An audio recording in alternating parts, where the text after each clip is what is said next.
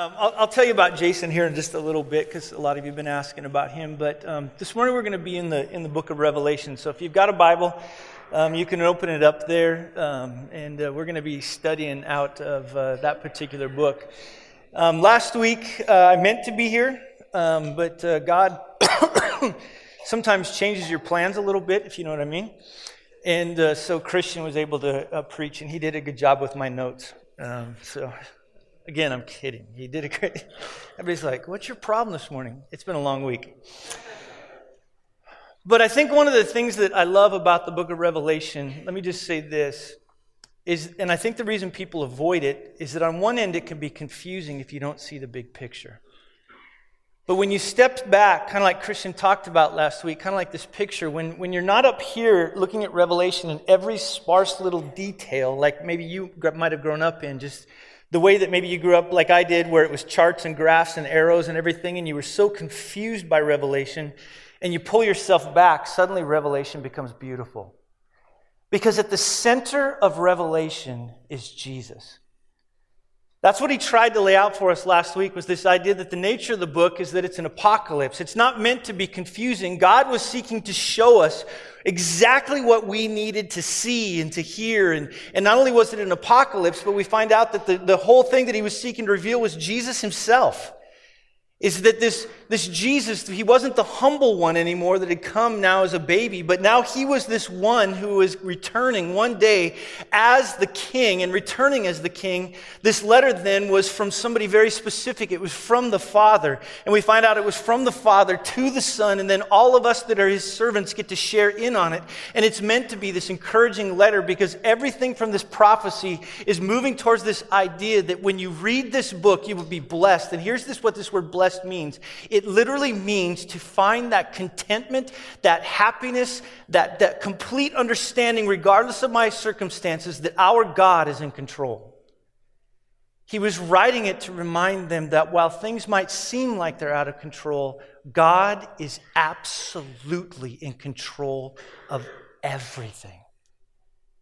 Now, the thing we're going to focus in on today is we're going to look at specifically one aspect of it. The way he talked about it was a puzzle box, the box top. That sometimes what we need to do with this is we need to understand where it's going. And so the aspect of the puzzle that we're going to be looking at today, that is the book of Revelation, is that I believe this chapter just zeroes in on Jesus. In other words, the writer of Revelation, John, who's now getting this from God, from an angel, all the way down through here, is wanting us now to get this grand picture of Jesus. Now, last Saturday or Friday night, I came home from Kansas City, and as I get in the car, one of the first faces that I love to see is Jason, because he's always got this gigantic smile across his face. So I don't really care about my other three children at this moment. I just want to see him, because the other three were fighting. And so I look back there, and he's got a little bump out there. And I'm like, I looked at Lisa and I said, when did Jason start chewing? And she goes, I know, it just kind of has gotten a little bit swollen. And she goes, maybe we'll take him to the doctor. And I thought, well, sure, whatever, it might go down tonight. So he woke up the next morning, and he was kind of cantankerous, and I went to go give him a hug, and he had switched from dipping Skol to Beech Nut. That thing was out here like this. And I looked at my wife, and she's like, oh, what should we do? And so we took him to the emergency room. We get into the emergency room, and it's... we're thinking, just give him a little drug, dose him up, and we'll bring him back home again. And all of a sudden, the doctor gave us that news that what we need to do with him, we can't do here. We need to go to Children's Hospital. I'm like, no, just juice him with some drugs, man. It's all good. We're good. Just give him a little. And they said, no, we need to get him to a pediatric unit at Children's. So we went there. When we get there, you know how God just always has people in place to meet you? Gosh, it's just like, he's so powerful in that way. But as we get there Sunday, a nurse came up who actually is a part of Cornerstone. I'd never really met her before, but she walked in. It was huge for us to have her there, just in kind of that little moment. But then doctors kept coming to us and saying, we don't know. We don't know how he got it. We don't know what's going on. We just know that maybe we need to go in there and drain a little bit. And then they kind of said the words to us. And just also, we found some weird stuff on his CAT scan that we might need to biopsy. Well, no parent wants to hear that. And all the while, I'm sitting there thinking to myself, God, you're going to come through. I mean, my gosh, I'm a holy man. I'm a holy man. leading people. Of course you're going to come through for me. And in that process, they finally came and said, hey, let's go inside. Let's take a look. Let's drain things a little bit. And I'm sitting outside, and I'm trying to find my wife. I'm in this area that's waiting for surgery, and there's consult rooms. And I was kind of throwing a pity party. And all of a sudden, I hear out of one door, one doctor say specifically, I'm about ready to tell you news that you're not going to want to hear to a group of parents. It's like, wow. And then out of the other door, and they should have shut these doors because I'm a huge listener to other people. But this other door comes out of these, and it says, we've run out of options for your child. You know those moments where you realize, I'm not that bad off. Found my wife. They were able to drain things a little bit, but they were still looking at us saying, we don't know what's going on. And here's where we're going to go today, which I think is important, which is in order for us to rightly see the problems we're facing with a correct perspective, God sometimes has to show us his enormity and his vastness so that our problems are small and meager in comparison. In the midst of all of this, I love it how God does this, as he begins to show us not our problems, but he begins to show us himself. As we begin to pray on Thursday night, I was praying over him, and the doctors are still saying, we got to find the right drug to get him on. You're probably not going to go home for a little while. And I'm praying over little Jason that night. I was staying with him that night. And in that moment, I remember just seeing the vastness of Jesus. Woke up the next morning, and they still were kind of telling us weren't sure what we were going to do. Yesterday, we woke up. Jason hadn't really been sleeping through the night, and all of a sudden, Jason came to life. The doctor came in and said, I guess we found the right drug. Do you want to go home? Yeah. He goes, well, let's see if he can take it orally. And so last night, we were so thankful for it, we got to bring Jason home. And so God just totally reminded us he can do whatever he wants. But in this case, God chose to really do a cool work. So we're super thankful for that. But I don't want to miss this, because this is important to where we're going. I think our problems are so big because we don't see how big Jesus is. And this is the case of the guy that wrote this, John. At the time, he's sitting on an island called Patmos, and he's probably struggling through a lot of different things. He's wondering, God, where are you? What's going on? Seeing the events of the world. He's seeing all these different things, and he is wondering, God, where are you? Now, on one level, you would expect then God to come in and go, oh, John, it's going to be okay, buddy. It's all right. Buck up, camper. Let's turn that that frown upside down. But Jesus doesn't do that.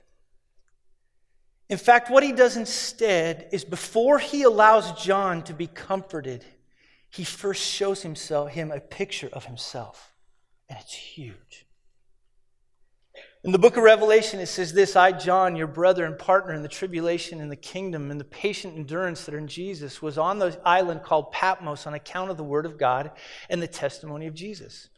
I was in the Spirit on the Lord's day, and I heard behind me a loud voice like a trumpet saying, write what you see in a book and send it to the 7 churches, to Ephesus, to Smyrna, to Pergamum, to Thyatira, to Sardis, to Philadelphia, to Laodicea. Then I turned to see the voice that was speaking to me, and on turning I saw 7 golden lampstands. And in the midst of the lampstands was one like a son of man, clothed with a long robe and with a golden sash around his chest. The hairs of his head were white, like white wool, like snow. His eyes were like a flame of fire. His feet were like burnished bronze, refined in the furnace. And his voice was like the roar of many waters. In his right hand he held 7 stars, and from his mouth came a sharp 2-edged sword, and his face was like the sun shining in full strength. Now stop. It wasn't God coming in and going, hey, buddy. He said, I want you to see me. And what does John do? It says, when I saw him, I fell on my face as though dead. And I love this. But he laid his right hand on me, saying, Fear not, I'm the first and the last, the living one. I died, and behold, I'm alive forevermore. I have the keys to death and Hades. Write therefore the things that you have seen, those that are and those that are to take place after this. As for the mystery of the 7 stars that you saw in my right hand, and the 7 golden lampstands, the 7 stars are the 7 angels, or 7 messengers of the 7 churches, and the 7 lampstands are the 7 churches. Now let's dive into this, and let's take a little bit of a look at it. John, in this particular case, and you can kind of take notes on this, I think it'll be important, is a guy that was in the midst of tragedy. At this particular point in John's life, all the other apostles were gone. They had left the scene. They were systematically terminated by the Roman government. And after being systematically terminated in the fiercest manner, they then begin to go after the church. And so John has now seen a lot of his friends that are dying. Not only that, but these 7 churches that I just read about, they weren't doing so hot. John was supposed to be the pastor of them. 5 of them are kind of struggling. And if you can just imagine, he's sitting there wondering, God, what in the world is going on? Not only that, but he had been exiled to an island called Patmos. And it was kind of like this prison kind of an island. It was kind of like Australia. I always remind Australians they come from a penal background. What crime did he commit? Look up there. It says the crime that he committed was an account of the Word of God and the testimony of Jesus. See, this particular time, it was a crime to proclaim the Word of God, specifically that Jesus was Lord. And Paul was going throughout all that particular area proclaiming that Jesus is the Lord as opposed to Caesar. And the government didn't like that, and they chose to put him on a penal island. He had every reason to be depressed. And more than likely, I think just from reading it and understanding it, he probably was.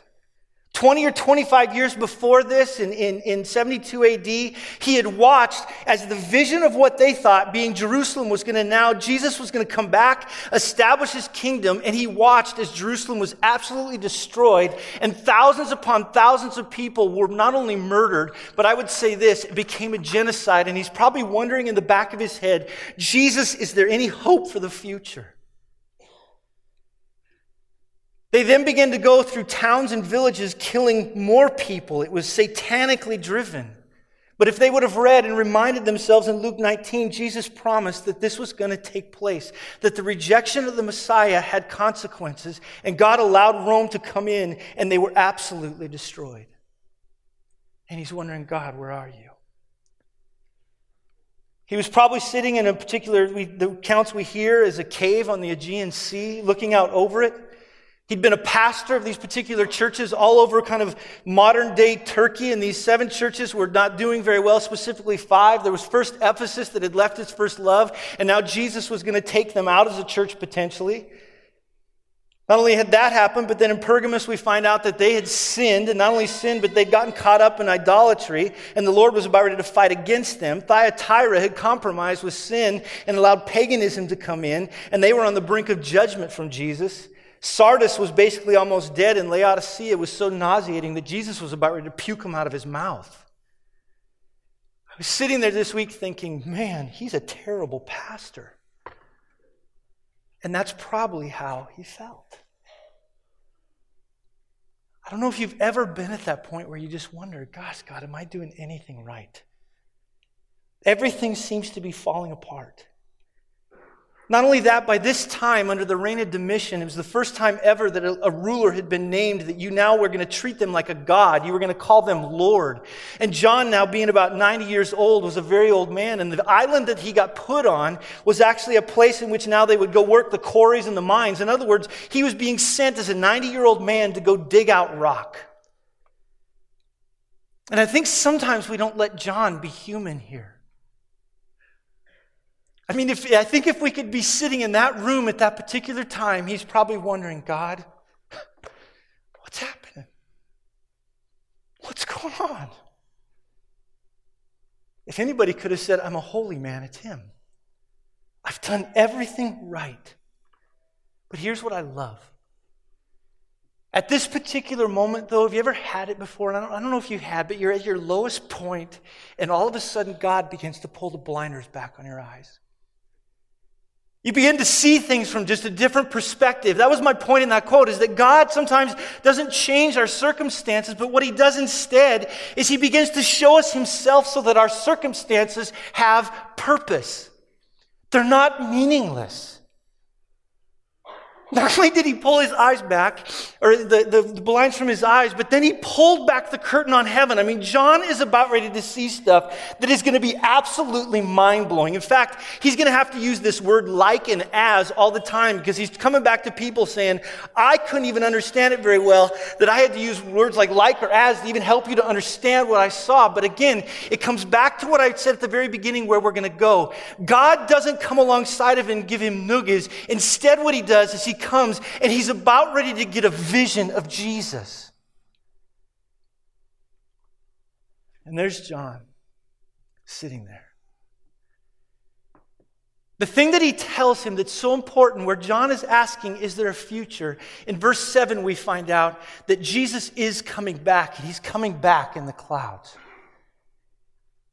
Now for John, again, he's wondering, what is going on here? I thought you were going to establish a kingdom. And in verse 7, he says, oh, don't worry. I am currently. See that word up there? It says he is coming. He doesn't say he will come. He is right now in the process of coming. And in 2 Peter 3, there's all these kinds of people that say, is Jesus really coming back? Let me just tell you this.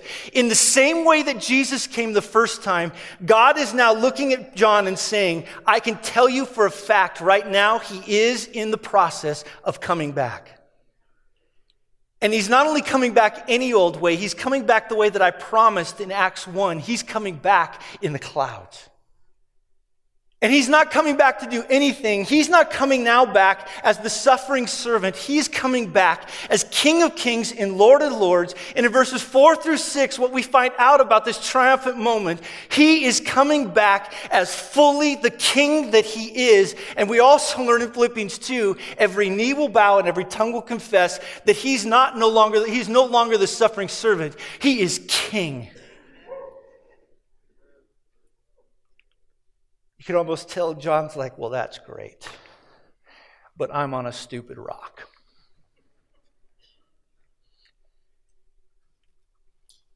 The book of Revelation, though, is meant to say, John, I have it under control.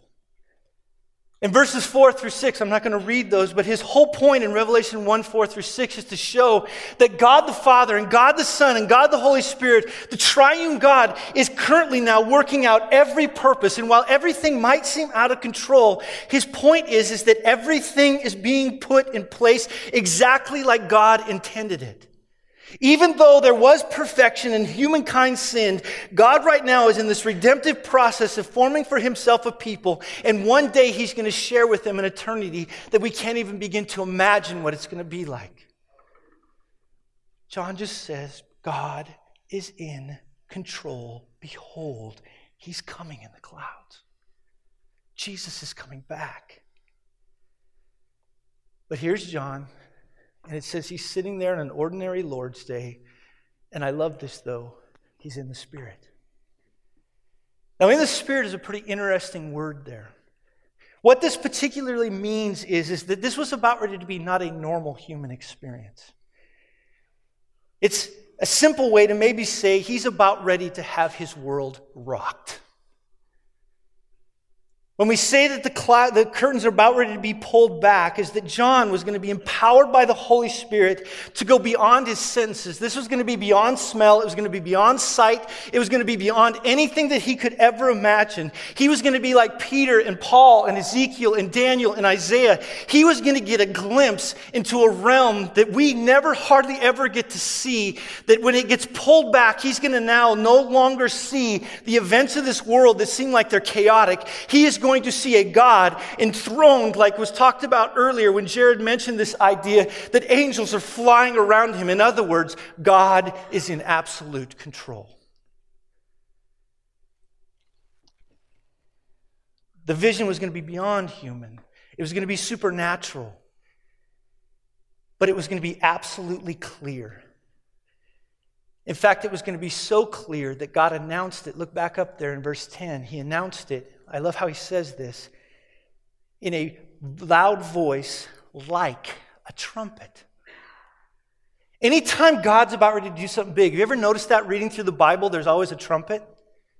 When God gave the law, there was thunder and there was lightning all around the place. But when finally he was going to give it, there was a trumpet that was sounded. When they called people to worship around the temple, a trumpet was sounded. When the year of Jubilee was about ready to happen, a trumpet was sounded. In the future, we know this. There's going to be a loud shout, but what else is going to be there when he raises the dead? A trumpet. He's about ready to announce something. But the reason that I have in there that it was like a trumpet is that it wasn't necessarily a trumpet. We're going to hear trumpets in chapter 5, 6, 7, 8, 10, 11, 12, 14, 16, 19, and then again here in chapter 1. A little out of breath after saying that. But any time God was about ready to make an announcement, a trumpet blew. But it wasn't any old trumpet. Now just try to wrap your mind around this. Remember I said this word like or as is going to come up a lot? It was like a trumpet, but it was the voice of the risen Savior. Now there you are chilling, being all miserable, and if you can just think about this, a trumpet goes off behind you. Can we say depends?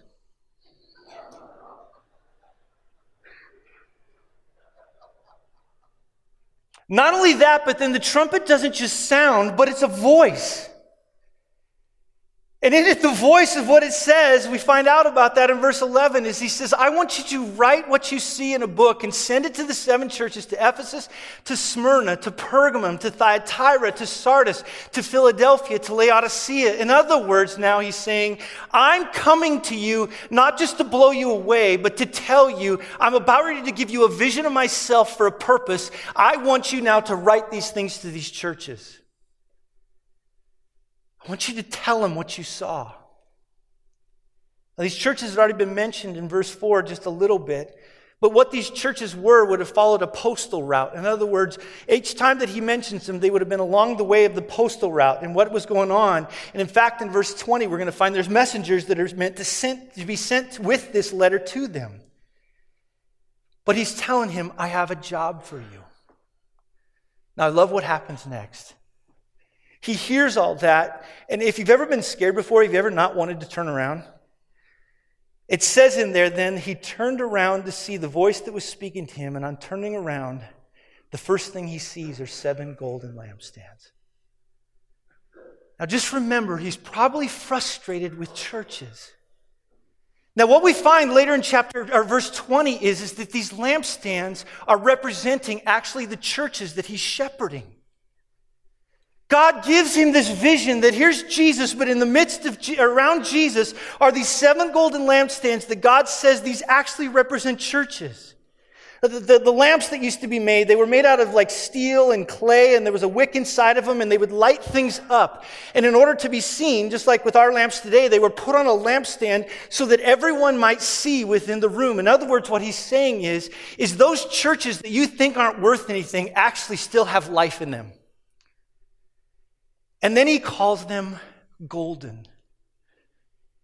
I think he's going after John saying, you're not seeing things correctly. Those churches that you're looking at right now that you're so frustrated with still have life in them. They still have the means to be able to shine into the world, and they're golden. In other words, they are precious to me. John, you don't see this, but those things are precious.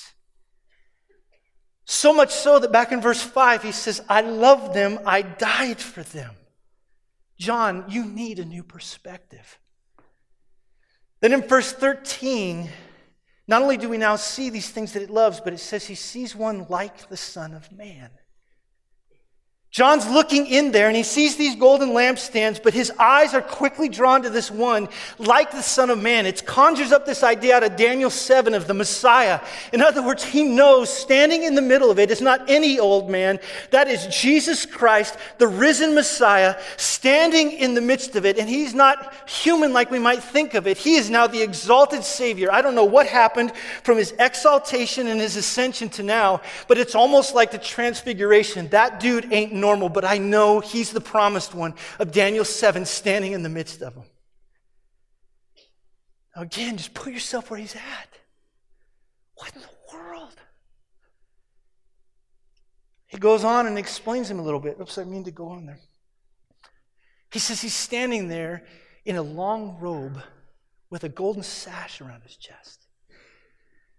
Now, the long robe would have been depicting like either a king or maybe even a priest. Now, everything we know, especially back to Revelation 1:5, is that Jesus Christ truly is the firstborn. He is the ruler of all kings on the earth. So on one end, my mind was first going, this is the king. He's looking in the midst of those lampstands and he's going, there is the exalted king. But there's a little problem.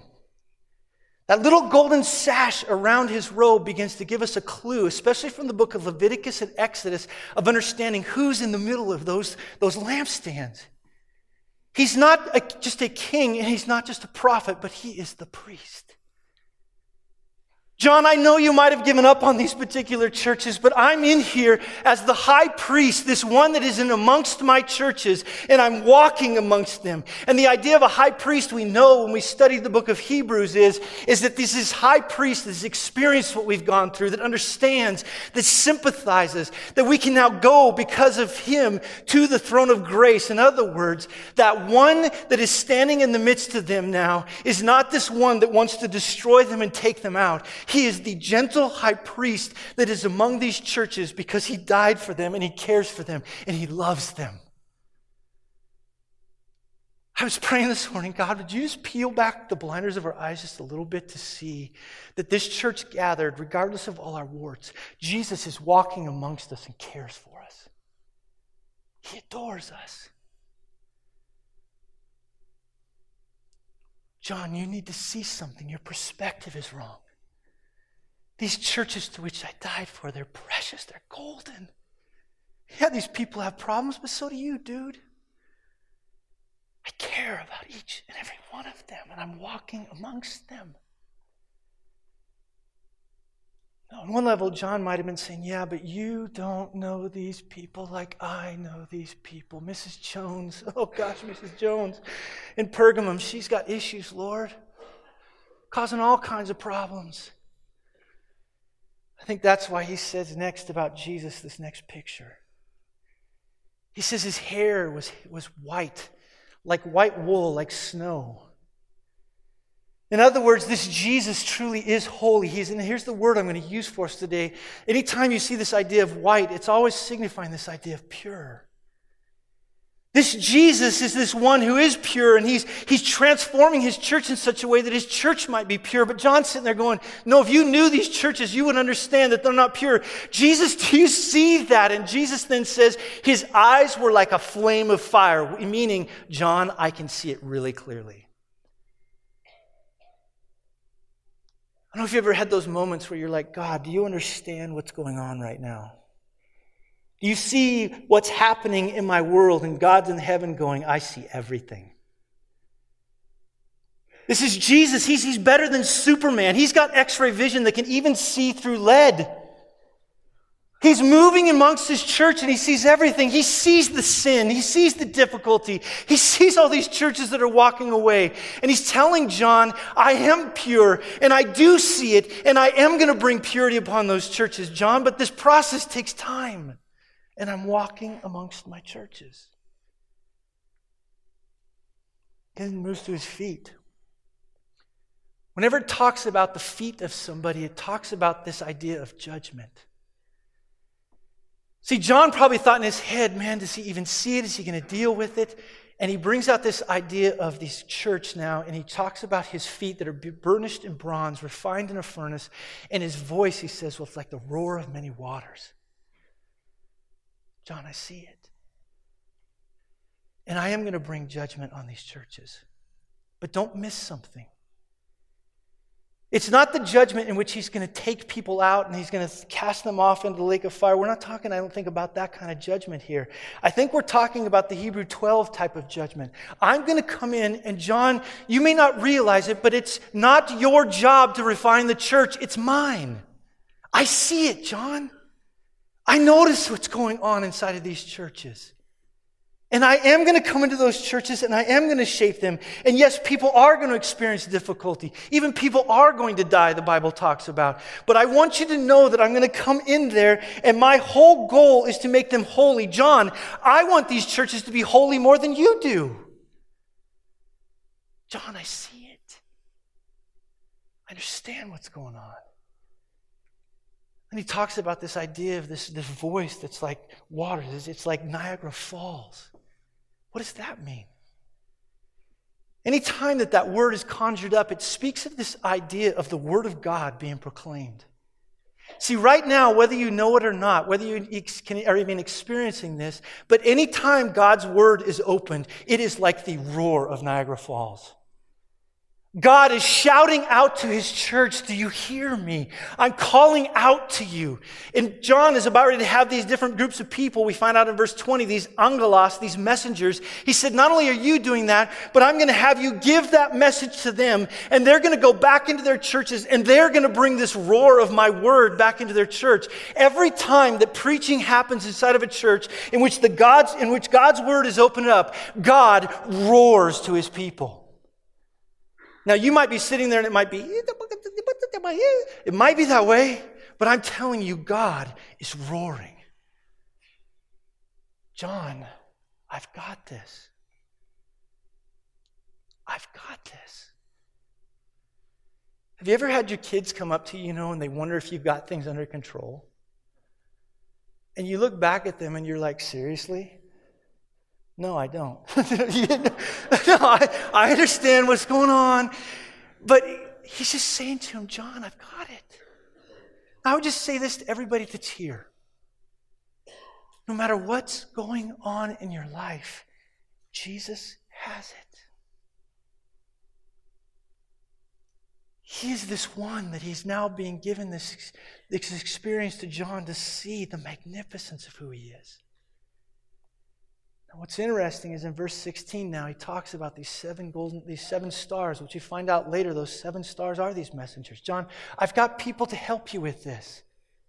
And what if those people don't do their job? He said, well, don't worry, because coming out of my mouth is a sharp sword that we find out later in chapter 2. He will take out false teachers if he needs to. In other words, and here's what's scary for someone standing in front of you proclaiming. If I come up here and ongoingly communicate to you false teaching, there's a sword that comes out of Jesus' mouth that will take me out. This is serious. John, I have this. And when it talks about his face shining in full strength, what he means is, my glory is going to come to these churches to show myself off to the world. John, I have it. My gospel will go forward. My church cannot be stopped. Not even the gates of death can stop it. John, it's okay. Overwhelmed, though, John says, I fell at his feet as though dead. People will always come up to me and say, I'll tell you what, I wish I could just see Jesus right now. Really? All right. Because the funny thing is that everybody that stands in front of God ends up on their face cowering. Not only were these churches sinful, but I think in this just weird moment, kind of like Isaiah experienced, I'm a sinner too. He just falls in front of him. Now here's where I love that. Anytime we end up on our face, that's when God knows, I now have your attention. I've got it. And it says, but he laid his right hand on me, saying, fear not. I'm the first and the last, the living one. I died. And behold, I'm alive forevermore, and I have the keys of death and Hades. In other words, John, I have your life in my hands. And not only that, John, we find out earlier in verse 5, I died for you. I adore you. I died to deal with that particular sin. If you're sitting here today and you know Jesus, you are fine. No matter what's going on. He just wants John to understand you're fine. Now just write the letter. Do what you're asked to do. I have got you. John, quit worrying. I'm in control. See, this is what I think we need to experience. As I was studying this out this week, and again, that night I was standing over my son. I'm like, okay, gosh, We got to get the right drug into him. We got to do this. We got to do that. We've got to do these things. God, do you understand what's going on here? Do you understand this requires some serious medicine? And Lord, if you don't show up, terrible things. I'm just wrestling with God over what's taking place. And in a weird moment, all of a sudden, the Holy Spirit smacked, not literally, but smacked me upside of the face and reminded me, I've got this, Todd. I created him. I know how he works. You know how the doctors keep coming in and going, I know. I know exactly what's going on inside of him. If I wanted to right now, I could totally heal him in an instant, Todd. I can do whatever I want. I'm God. But just maybe, Todd, this situation isn't about him. It's about you. Maybe all of this is happening in such a way for me to remind you, Todd, you're not God. I am. I sat there bawling over my son. But you know, your prayers shift then from, God, do you know what's going on? My gosh, what's wrong with you, Lord? And I tell you, if I had your job, I'd get the right medicine to him. You know what I'm saying? It just turned into, God is yours. God, whatever you need to do, you know what you're doing. Little did I know that Friday, the right drug was coming in. They were searching for drugs. Friday, they put the right drug inside of him. Saturday, they looked at us and said, all right, take him home. I was like, how about if we put our other 3 in and take him home? God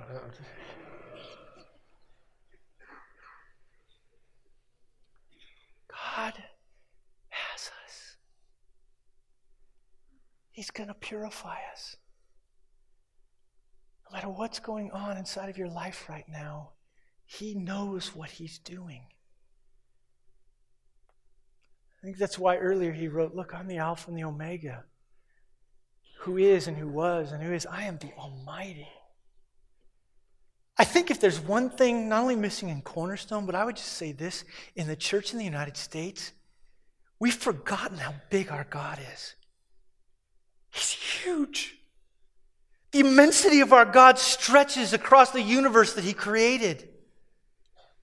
He can handle anything that's going on in our lives. He's God. Which brings me back to my point. In order for us to rightly see the problems we're facing with correct perspective, God must first show us his enormity and vastness so that our problems are small and meager in comparison. So I don't know what's going on in your world right now. But I'm telling you this. Our God is huge. Now, let me go back to the last week. If you're not a follower of Jesus Christ, you can't stand in that confidence. If you don't know Jesus and follow Jesus, if you've not trusted in his work to rescue you and to make you his own, everything I've just said does not apply to you. But if today you bend your knee, I promise you, then everything does apply to you. That doesn't mean life gets better. It doesn't mean we have ponies and puppies and rainbows. That's not what it means. What that means is we start to see the world from a correct perspective. But for the rest of you in here, just everybody up here. Everybody. We serve the King of Kings and the Lord of Lords. He created all things. All things were created by him and for him. He holds all things together. He is orchestrating everything in such a way that there will come a time in which he will call his people home and every knee will bow finally and every tongue will confess that Jesus Christ is Lord to the glory of God the Father. In other words, in this giant scheme of things, even right now, we're good. Do you hear me? We are good. What I'm going to do now is I'm going to bring up a couple. And they're going to share with you a little bit more about this. But if you don't know the Pearsons, this is Jay and Kara. We're going to actually do this every week. I'm going to bring up different people to talk about kind of how this applies to their own life. Jay's a guy that I've gotten to know over the years. And just been thankful to see what God is doing in his life. Kara, I've gotten to know through Jay, so I don't know if it's actually true. But just gotten to know them a little bit. But maybe just real quickly, you guys are going to be my application. So In light of everything I just said, how has this impacted you guys' life? Maybe just getting a clear perspective on Jesus. Yeah, I very much went through, I've lived this out in my career. Years ago, I was in a job that I hated, like pit of your stomach sinking when you step in at 8:01. And rightfully so, we were kind of mistreated as employees. And I remember thinking that this is so bad, and I don't think this is going to change, that it's on me to do something different. The crazy thing is, I actually saw myself as a provider for our family and not God. And then beyond that, I thought, I can't leave this job because they are the owners are my provider. And it's totally opposite. And I remember sitting in my office during break reading through Matthew 6, talks about the birds of the air. They don't store, they don't, I'll cut to the end, but God takes care of them, and he loves us way more than the birds of the air. And then the next passage talks about who of you that worries can add a single hour to your life. And I got to the point of saying, okay, God, I know you are a provider. I'm going to trust you in this. I'm going to leave this, and I'm going to be homeless, and I'm going to be at peace. And I remember coming home and telling Kara, I just resigned from the job, and it was like, I was surprised because she was okay with it, because she had seen what we'd gone through. And then you start thinking, how crazy was that I think that I have to be the provider? God is my provider. He has come through. He is so faithful.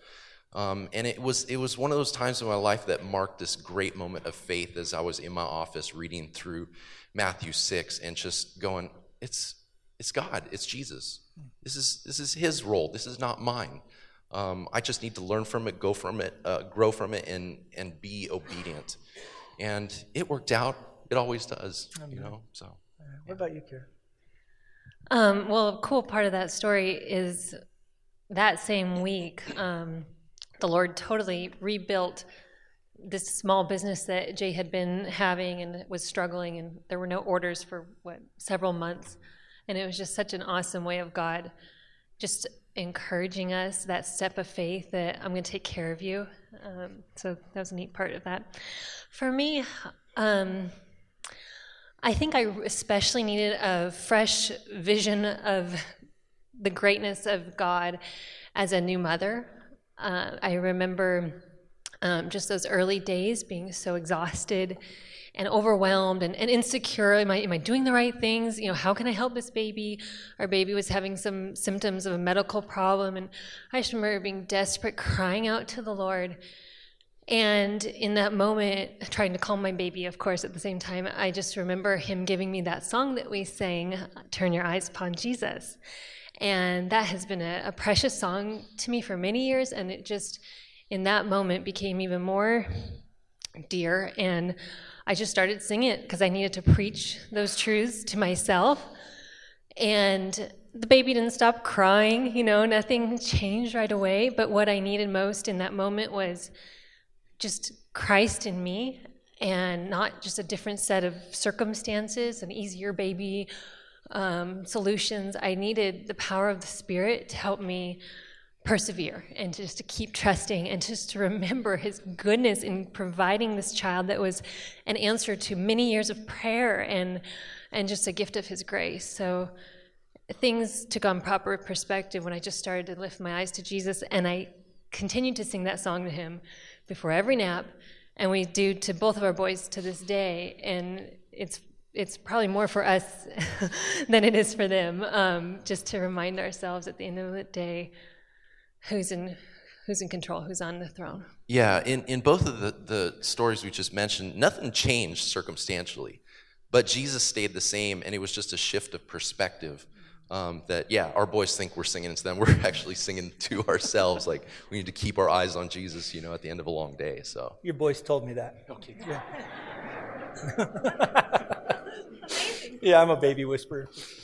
Let me bounce forward to the last question. Maybe what's a passage of Scripture? We talked about God just shouting, right? This voice of just thunder, but also of many waters, these roaring waters. What was a passage or passages of Scripture that in the midst of kind of these different transitional points really spoke to you guys' life?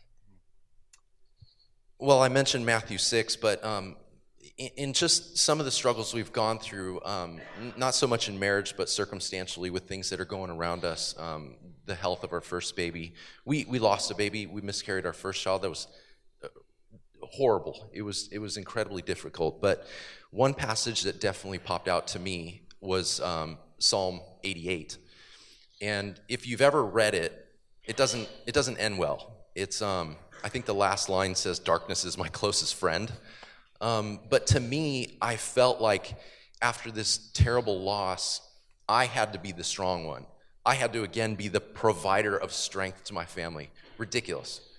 I don't need to do that. That's God's role. And to me, to read a passage like Psalm 88, that is a psalm of, what do you call it, lament? Mm-hmm. And there is no happy ending. There's no, like, happily ever after type thing. And it's okay for me as the head of my household to be sad and to be depressed and to go, you know what, this stinks. And then Kara encouraged me to say, look, if you feel depressed or sad or even angry at God, tell him that. Just say, I don't know, God, why you let this happen. And tell him, like, if you're mad at him, just let him know. He wants a relationship with you. He doesn't want your fairy tale, bumper sticker life, your Facebook postings, He wants the junk. He wants everything, your struggles, your depression. And Psalm 88 was incredibly encouraging because if it's in the Bible, God allowed it to be in the Bible. And it's very different than, like I said, like some of these bumper sticker passages that we can just throw on our lives, And for me, it was refreshing to go, wow, this guy is totally depressed and in a dark place, and he's crying that out to God. I'm going to do the same. And I felt like my relationship with God was deepened during that time because I could just tell him, here I am, God. This is who I am. You do your work in me. Lamentations 3:22 through 23 and 4 have been a great comfort and encouragement to me. Just it's focusing on his steadfast love. Because of the Lord's great love, we are not consumed. His mercies never fail. They're new every morning. Great is your faithfulness. There's so many things that change in our lives, circumstances, relationships, people, right? But the Lord never changes, and his love is unfailing for us. And that has been just a rock for me, a rock of refuge. And along with that, Psalm 103, there's a beautiful part of it in the first few verses that says that he crowns us with love and compassion. And just to picture that God has set his love upon us, and it's not going to change. And later it says, as a father has compassion on his children, so the Lord has compassion on those who fear him. So those have been great encouragement to us. Amen. Let's do this as we close. I don't know what's going on in anybody's life, but I would just say this. If anybody needs prayer today, we would love to pray with you. I know that both these two will be up front with me. There'll be elders up front if anybody needs prayer. But as we go to pray, kind of as to finish things off, don't forget this. If you're a follower of Jesus, we're good. We're really good. And Jesus is coming back. And he's not coming back as a humble servant. When we see him next, he will be King of Kings and Lord of Lords. Amen? All God's people said, God bless you this week.